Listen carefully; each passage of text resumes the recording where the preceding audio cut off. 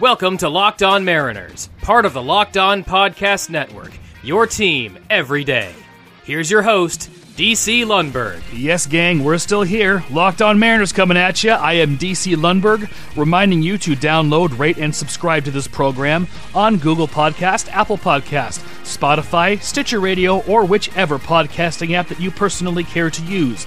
Ask your smart device to play Locked On Mariners podcast. Follow the show on Twitter at LO_Mariners, and follow me on Twitter at DC_Lundberg, LUNDBERG, if you're scoring at home. Well, ladies and gentlemen, the regular season was supposed to start this Thursday, but that's been put on ice until who knows when. We all know why that is. I'm not going to get into that here.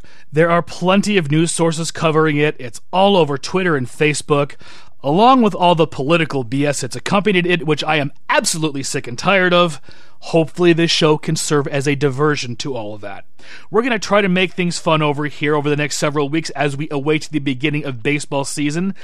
I'm going to put the mailbag on a hold until baseball resumes. If you have submitted a question that I have not yet read on the air, I'll send you an email reply within the next few days. We're still going to be talking Mariners on this show. It's going to be historical Mariners. We're going to go back and look at some players and teams in the franchise's past.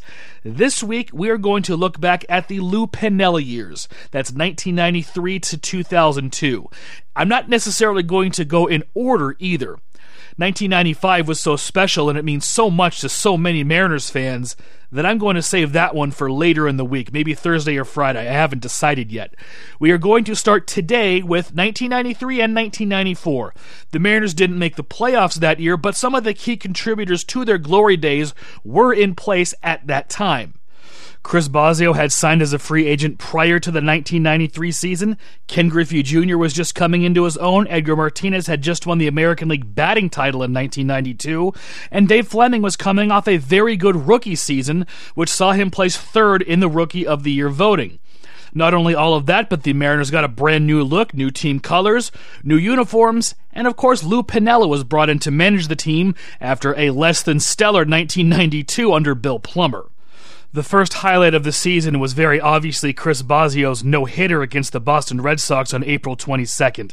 It was his fourth start of the season, and thus his fourth start as a Mariner. It was his first Mariners complete game, his first Mariners shutout, all that stuff. He put away the Red Sox on only 98 pitches, struck out 4, and walked only 2. And of course, Omar Vizquel saved the day, going over second base to barehand the last ground ball of the game hit by Ernest Riles to throw him out at first base, preserving the no-hitter and ending the game and solidifying Bosio's place in Mariners history. For the season, Bosio went 9-9 and even .500, 3.45 ERA in 29 games. 24 of them were starts. Aside from that no-hitter, he finished another game in which he wound up getting a save. Injury problems started to get the best of him, his knees started to go, and he was never really the pitcher he was in Milwaukee from this point forward, although he had very good numbers in 1993, obviously. But like I said, his knees went and his career was finished at age 33 after the 1996 season. Dave Fleming followed up his 1992 Near Rookie of the Year campaign with something of a disappointment. He appeared in 26 games, all of them were starts, and he wound up going 12-5. But his ERA went from 3.39 in 1992 all the way up to 4.36 in 1993. The good control that he had in 1992 seemed to wane a little bit. He went from 2.4 walks per 9 to 3.6. He went from 8.9 hits per 9 innings in 92 all the way up to 10.2 in 1993. He put way too many runners on base. His whip for 1993 was 1.530 compared to 1.248 in his 1992 campaign, and it was really all downhill from there. In 1994, he appeared in 23 games, wound up with a 6.46 ERA, and he wound up being traded halfway through the 1995 season to the Kansas City Royals for Bob Milacki, who would pitch briefly for the Mariners at the big league level in 1996. Edgar Martinez followed up his batting title with a very injury-plagued 1993, in which he hit just .237, but you can throw those numbers away. Injuries got the better of him, and we all know what Edgar was capable of after that. We all know that he went on to hit like 600 or something. No, it's not that big, but another batting title would follow in 1995 for him, so his 1993 season was really just a throwaway, although this was really the beginning of him transitioning from third base to designated hitter. Ken Griffey Jr. was already well established as one of the game's young stars, but in 1993 he took it to another level. This was his fourth consecutive season hitting 300 or better. He hit 309. However, this was his first 40 home run season. As a matter of fact, this was his first 30-plus home run season. 45 home runs for Jr. this season, an OPS of 1.025, and of course, who can forget in July the 8 home runs in 8 consecutive games? One of my favorite clips is from the final home run on July 28th. It was against the Minnesota Twins in the Kingdome, and if you watch the clip, Twins pitcher Willie Banks flinches after Griffey launched his home run, and man, it was launched. I believe it went into the upper deck at the Kingdome, just down the right field line. He was already a star. He just raised it to another level and became an elite player this year, as if he wasn't already. And lest we forget, at the end of the season, his first video game came out, which to me is still a classic. Randy Johnson also took his game to another level in 1993. He had always struck out a ton of hitters, and for the past couple seasons he was pretty unhittable also, but he led the American League in walks for 3 straight seasons from 1990 to 1992.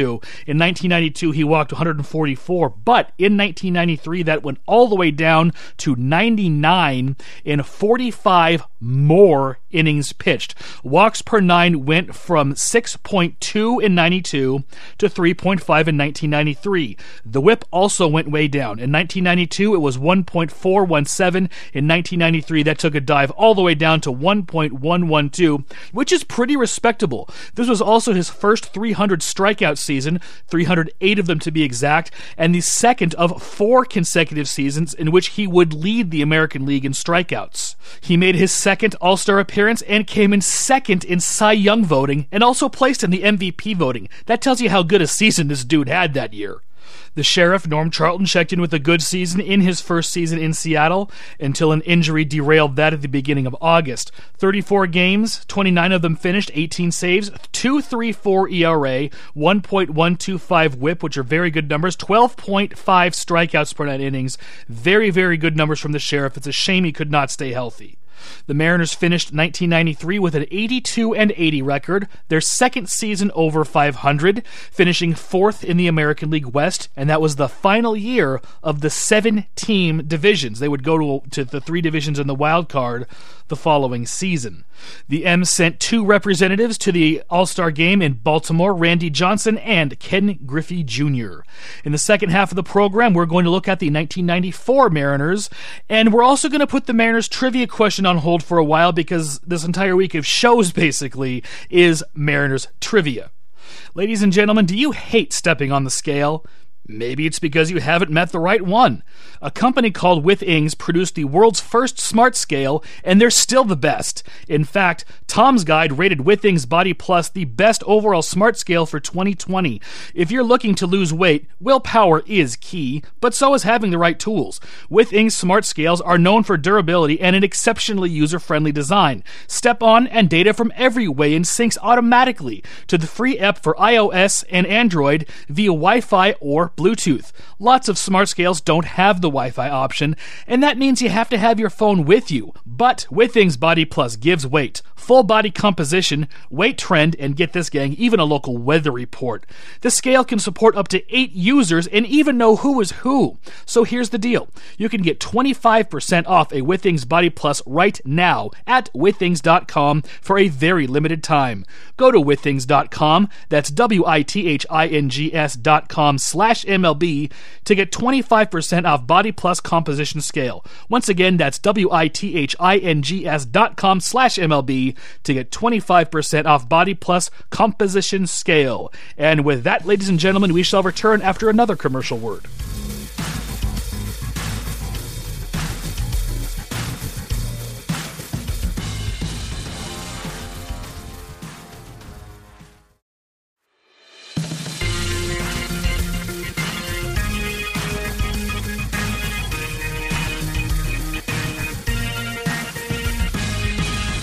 Now back to Locked On Mariners and your host, DC Lundberg. Thank you for sticking around, gang. Second half of Locked On Mariners coming at you.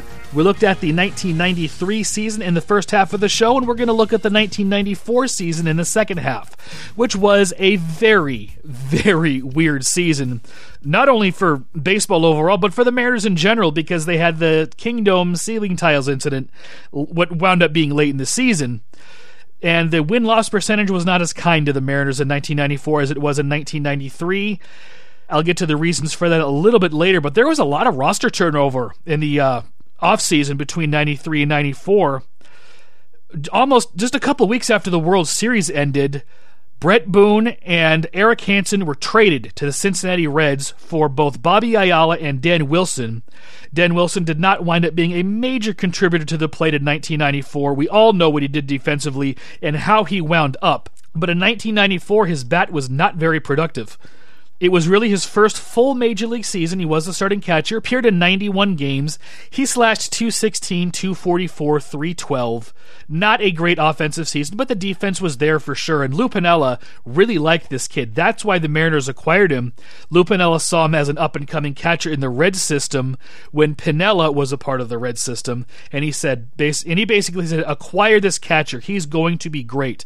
And offensively, this season was not an indication of what he was capable of, but the defense, like I said, was there, and he would, blossom, so to speak, as a hitter in years to come. Bobby Ayala, on the other hand, actually had a pretty productive season in 1994.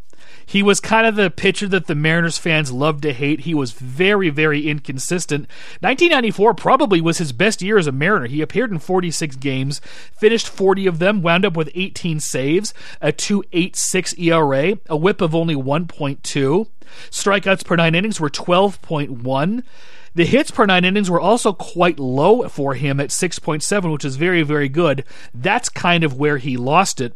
His walks per 9 innings were pretty consistent in his years as a Mariner. This was his best year as a Mariner by far, like I said. And the Mariners would wind up reacquiring Brett Boone for 2001, and Eric Hansen dealt with a number of arm issues, and his career ended rather quickly.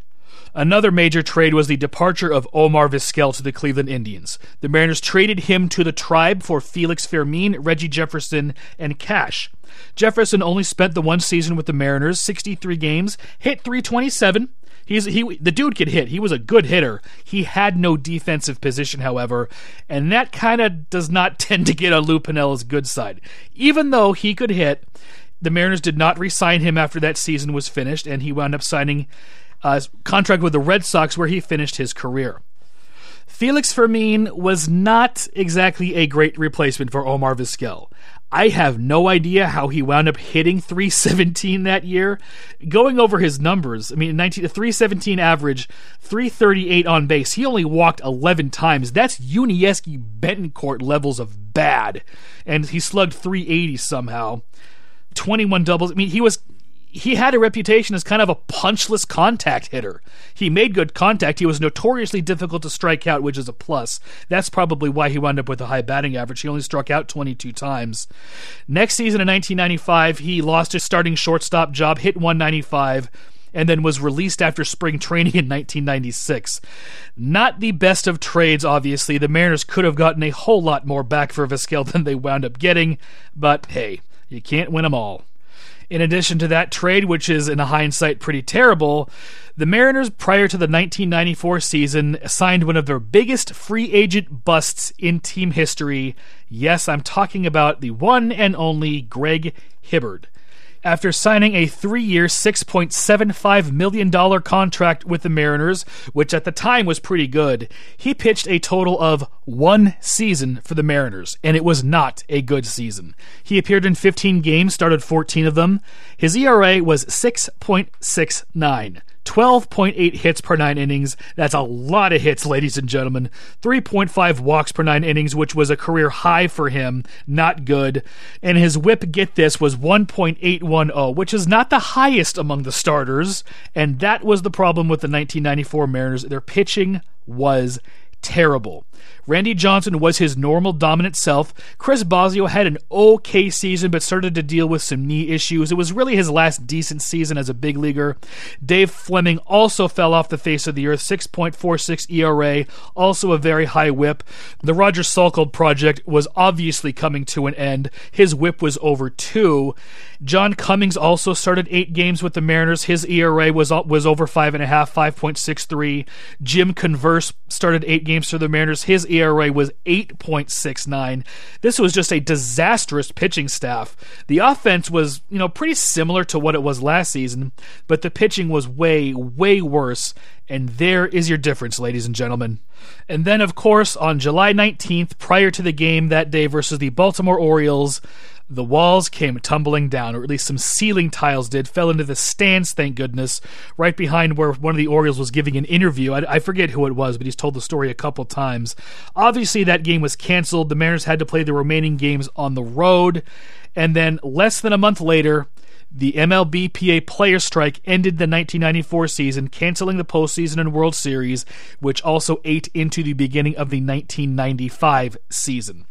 On the bright side, Ken Griffey Jr. turned in another fantastic season, hitting .323, 40 home runs, and only 433 at-bats, ladies and gentlemen, 1.076 OPS. He was chasing Roger Maris's single-season home run record at the time of the strike, as were Barry Bonds and Matt Williams of the Giants. Tony Gwynn was hitting .394 at the time of the strike. It really put a stop to some potentially historic seasons, which is a damn shame. Everybody forgets the 1994 All-Star Game, which in and of itself is a great game. The Mariners sent 2 representatives to that game in Pittsburgh. They were, again, same as 1993, Randy Johnson and Ken Griffey Jr.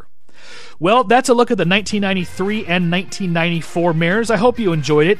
Tomorrow we're going to look at 1996, which kind of holds a special place in my heart because that's really the first season that I followed start to finish, and I remember it very, very vividly. Please remember to download, rate, and subscribe to Locked On Mariners on Google Podcast, Apple Podcast, Spotify, Stitcher Radio, or whichever podcasting app that you prefer to use. Ask your smart device to play Locked On Mariners podcast anytime you wish. Follow the show on Twitter at @LO_Mariners. I'm on Twitter as well. Please follow me at DC_Lundberg. Also, ask your smart device to play Locked On MLB upon the conclusion of this program, and we will be right back here tomorrow looking at 1996. Ladies and gentlemen, have a good evening.